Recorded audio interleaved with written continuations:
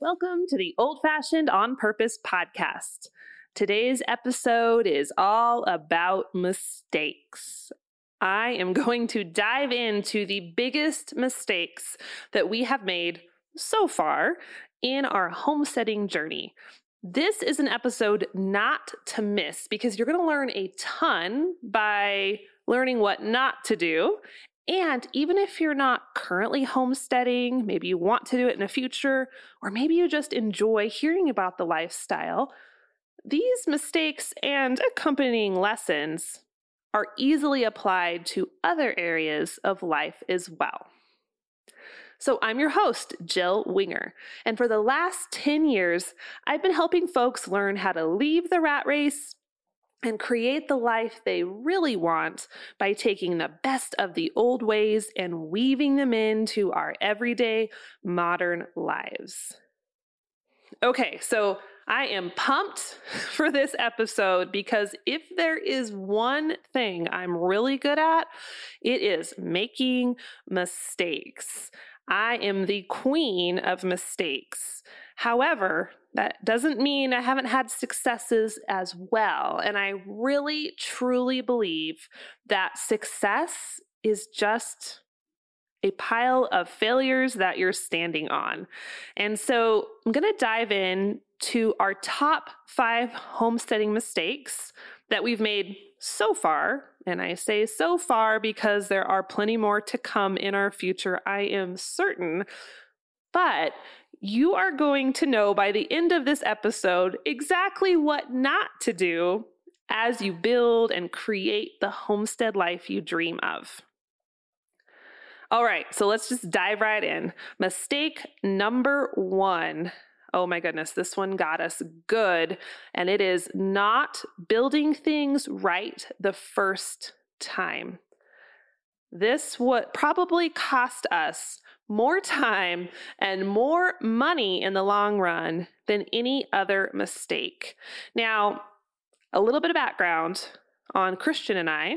We are pretty frugal people. I'm probably more frugal than he is. And that's not a bad thing, right? Frugality is a good trait.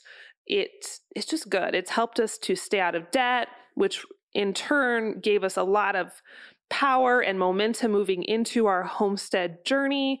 It's good stuff. However, frugality can go too far. Let me explain. So when we first started building our homestead from the ground up, it had some structures here, as you probably heard in the first episode where I kind of gave the backstory of how we found this place. There was a lot of work to do, right? We had some barns, we had some fences.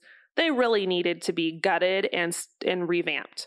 So as we were purchasing materials, namely things like posts, barbed wire fencing, wood for decks and buildings and soffits and fascias and all of those things, we had a long list of projects. And as we looked at this list of projects, we were on a limited budget and we wanted to stretch the budget as much as possible.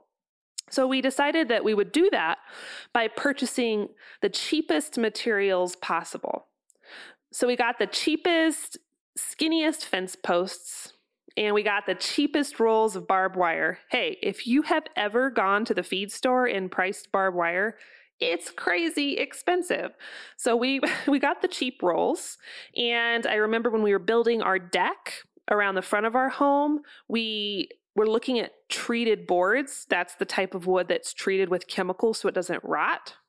And we got 2x4s instead of thicker boards because they were cheaper. And we thought, hey, a board is a board. We'll slap it on the deck, call it good. So we tried to cut these corners just for the sake of the budget, which seemed like a good idea at the time. However, in the long run, it resulted in us having to redo those projects over and over again. Because here's the lesson we learned from this mistake. It pays to spend a little bit more on the quality materials. And that's kind of a universal truth that's pretty much almost always true. So that cheap barbed wire, it broke. And sometimes it even broke while we were still putting it up, and we would go to stretch it tight and it would snap. which was super frustrating. And those cheap posts cracked and warped. And those boards on the deck, those were my favorite. And I'm saying that with sarcasm. They actually were still wet with the treatment chemical when we nailed them down. And they ended up curling, like actually curling like a ribbon on a Christmas package up, and they popped the screws out of the ends. So we had these lovely boards that were warped and twisted and curled up on our brand new deck. Super classy. So it took us a few of those lessons to resolve that we're gonna build things right the first time. And even though it's a little more pricey for the pocketbook, buying the better quality materials first, it pays off because you're not having to rebuild and buy more and replace the cheap ingredients, or the cheap materials rather, later on. Okay, mistake number 2. I don't know if this is a complete mistake, maybe more of a little bit of being naive, but we believed at the beginning of our homestead journey that it would save us money. Now, I say this with a little bit of a caveat because it can be true that homesteading saves money in some instances. So take vegetable gardening, for example. If you go and buy a pack of seeds, and you just dig up a little plot in your backyard with your shovel, you plant the seeds, you water them, you're going to get a lot of vegetables, depending on what you plant, for only a few bucks. And, the cost of seeds and the cost of water, which is pretty small. That's a great investment that does save you money in your grocery budget. The same goes for starting seeds. So the other day I went to town to the nursery to get some plants. The tomato starts were about $4 a pop, right? So if you wanted to buy any number of those to get homegrown tomatoes, that's going to add up really quickly. And the resulting tomatoes are going to be pretty darn expensive and probably actually cost you more than it would have cost to go get a tomato at the store. However, if you want to grow a bunch of tomatoes, you get a pack of tomato seeds for $2.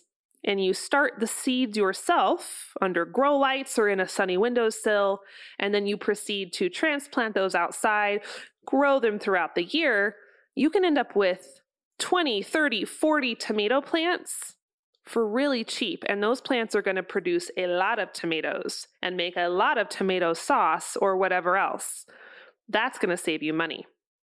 Now, that doesn't always work, or those same equations don't work in all instances. So for example, keeping dairy animals, let's say a milk cow or a dairy goat, is probably going to cost more than just buying the discount gallons of milk at the store, right? A good milk cow, I believe ours cost around $1,200. Sometimes they're more like $2,000. By the time you feed her and, get her bred back so she has a baby each year, selling the calves that's going to offset your cost a little bit. But ultimately, that resulting milk, if you decide to do the math and figure out how much you're paying for feed, how much you paid for the cow, and then going down for the cost of a gallon, I'm not sure I'm brave enough to actually figure that out because it's probably going to be a large number. That's not necessarily going to be cost effective. However, you have to keep in mind the other benefits. So for us, we keep milk cows because we love raw milk. I love the experience of having those cows. I like the process of milking. I like all those things. So those bring a quality of life factor into the equation. But if I was just doing milk cows to save money, that's not going to work out number-wise quite like I would want it to. Okay, mistake number 3, thinking too small. Now, this one is kind of a funny mistake because, maybe not funny, sadly funny. We ended up having to rebuild a lot of pieces of our homestead property because we thought too small at the beginning. So we have 67 acres. which sounds like a lot, but we actually, and this was kind of how it was set up when we bought the property. So it wasn't entirely our fault, although we definitely added kind of our own issues onto that. But our whole barnyard and house and everything is on a very small section of that 67 acres. So it's kind of in the middle. We have a rectangular chunk, and it's kind of on one side in the middle of that rectangle, and then the rest of the property is all around it in kind of a U shape, which isn't necessarily bad, but as we started building more outbuildings and getting more animals and expanding, it almost started to feel like we were running out of room on 67 acres because we'd kind of boxed ourselves in to this little courtyard area, and we built a fence all the way around it. So what did we do? We had to rip out the fence and expand it. Now, this is a little embarrassing. You can't laugh at me. We actually ended up rebuilding that fence line 2 different times because we kept moving it back to expand and moving it back again to expand. But Christian and I say it to each other constantly as we're looking at the next years of building and growing our homestead. We say, hey, remember, we didn't think big enough at the beginning, so we have to think big moving forward. So as you are planning your homestead layout, whether that's on your current property or on a property you're going to purchase in the next, few months or a few years, make sure you're mapping out long-term goals so you don't end up building fences and buildings in this teeny tiny area and then kind of box yourself in. Okay, mistake number 4. This one applies to life in general as well, not just homesteading. But mistake number 4 is getting stuck in the comparison trap. Now, this is a tough one. And I think social media, as much as I love social media because it's enabled me to have a tribe of amazing homesteaders just like you, it also brings in this element of giving us a peek into people's lives all over the world, which prior to social media would have been a non-issue because we would have only seen the people directly around us. Now, that's not to say that comparison or envy or jealousy wouldn't come into play then as well, because that's been an issue since the beginning of time. But it's so much easier to look at someone's homestead that's, 5,000 miles away, and suddenly you start to compare it to your own journey and you start to feel bad and start to feel unworthy and not good enough, and all of those things creep in. Now, I'm not going to say that I still don't struggle with this occasionally, because I feel like it's kind of an ongoing battle, right? And there's times where, depending on my state and where I'm at with emotions or goals, there's times when I just stay off of social media because it kind of triggers those feelings of comparison to rise up. And it doesn't feel good. And it really is distracting. And that, for me, is the biggest issue with comparison. Like that quote goes, comparison is the thief of joy. It's also very distracting. It's the thief of focus. And I can't tell you how many times I've been on my path, doing my dreams and chasing my goals and feeling really, really good about where I'm going, and knowing that I'm on the right path for me personally. And then I look over here at Susie on social media and I see her garden, or I see her herd of cows, or the way her fences are. And suddenly I feel bad. I feel bad about myself. I feel bad about my goals. And I start looking over there and get completely distracted off of what I know I am supposed to be doing. So if you struggle with that tendency, I encourage you to really, really limit your exposure to social media or YouTube or wherever you're getting those feelings coming from. And just be mindful of that. You're going to accomplish the most on your homestead the fastest when you just stay in your lane and just focus on the things you know you're supposed to be doing. The grass really isn't greener on the other side. And it's funny because, there have been times when I've compared and felt not good enough. And then when you finally do get to that other side, Let's say you're jealous of people because they have a beautiful garden. And then, there's been times when I've had those feelings, I kind of forget about it. And then I find myself 3 years later, my garden's finally where I want it to be. It's great, but it doesn't necessarily fulfill everything you want in life, right? You still had to work to get there. It's still a process. So focus on what you're supposed to focus on. And hey, if you're feeling this sense of wanting or desiring more, and that really is triggered when you see people on social media, I encourage you to just pause and really dissect those feelings, because sometimes it's just straight up comparison, and sometimes it's actually a call for you to play bigger. And that has been another piece of that I've learned over the years.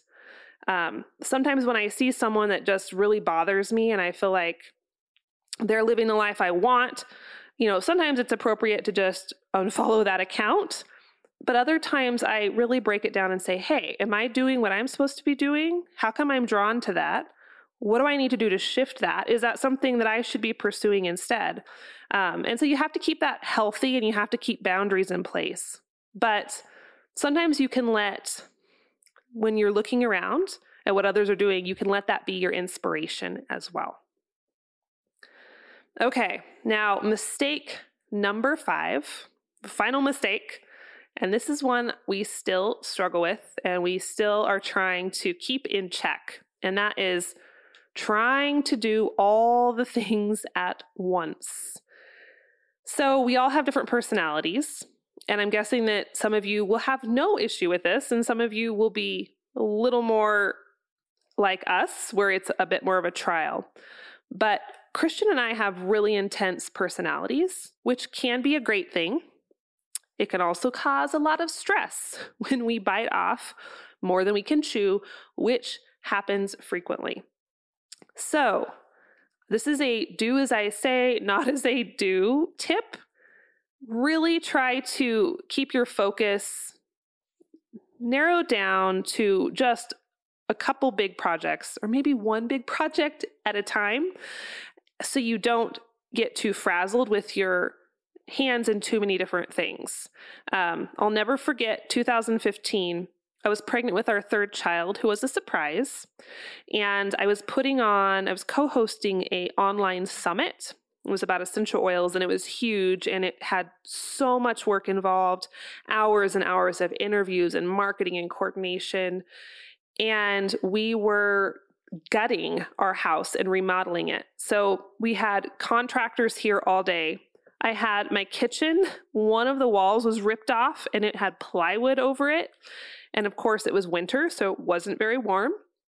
And, the electricity would be off during various parts of the day as we were doing wiring and working on things. And I remember cutting potatoes by candlelight one night in my very dirty, gutted kitchen, and being pregnant and having all these online projects to work on. And it just was not enjoyable. I didn't get to really enjoy any parts of those processes because there was too much. And sometimes that's unavoidable, but other times that's just a matter of keeping yourself in check, not saying yes to too many things at once, maybe not even saying yes to yourself too much at once, right?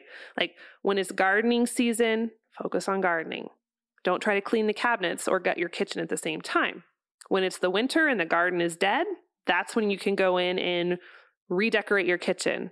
So just try to be mindful of seasons and flow and those patterns of life, and don't try to do it all at once.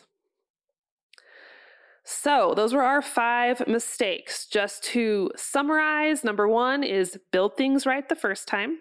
Number 2, don't get stuck thinking that homesteading will always save you money, but also take into account the quality of life that comes with that investment.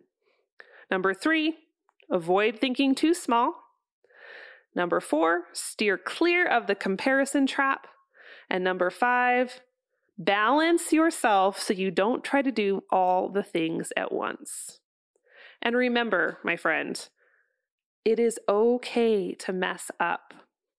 I have people emailing me all the time who are too nervous to start homesteading because they're afraid of the mistakes and the failures that will come. And I invite you to embrace those. Know that you will mess up. You will kill things in your garden. You will build your fence lines in the wrong spot and have to move them. Maybe that was just us. Hopefully you won't have to do that after you listen to this episode, but it could happen. And you will do things just flat out incorrectly, whether it's in the kitchen or in the barnyard, and you will pick yourself up, dust yourself off, and try again. Because that's really the essence of this journey. It's really the essence of learning anything in life. The ability to make a mistake and keep on trucking. And as long as you can hone that ability and you don't let a little bit of failure knock you off your dream and your goal, you are going to rock this homestead life. So if you are ready to dive into homesteading, but you're not quite sure where to start, I'm your girl. I have created an entire library of resources just for homesteaders like you, whether you're brand new or experienced. And you can get complimentary access to this library at theprairiehomestead.com/grow. Now, that's it for today's episode. Thanks so much for listening. Please hit subscribe and drop a quick review over on iTunes when you have a minute. That would mean so much to me, and I can't wait to chat with you on the next episode of the Old Fashioned on Purpose podcast.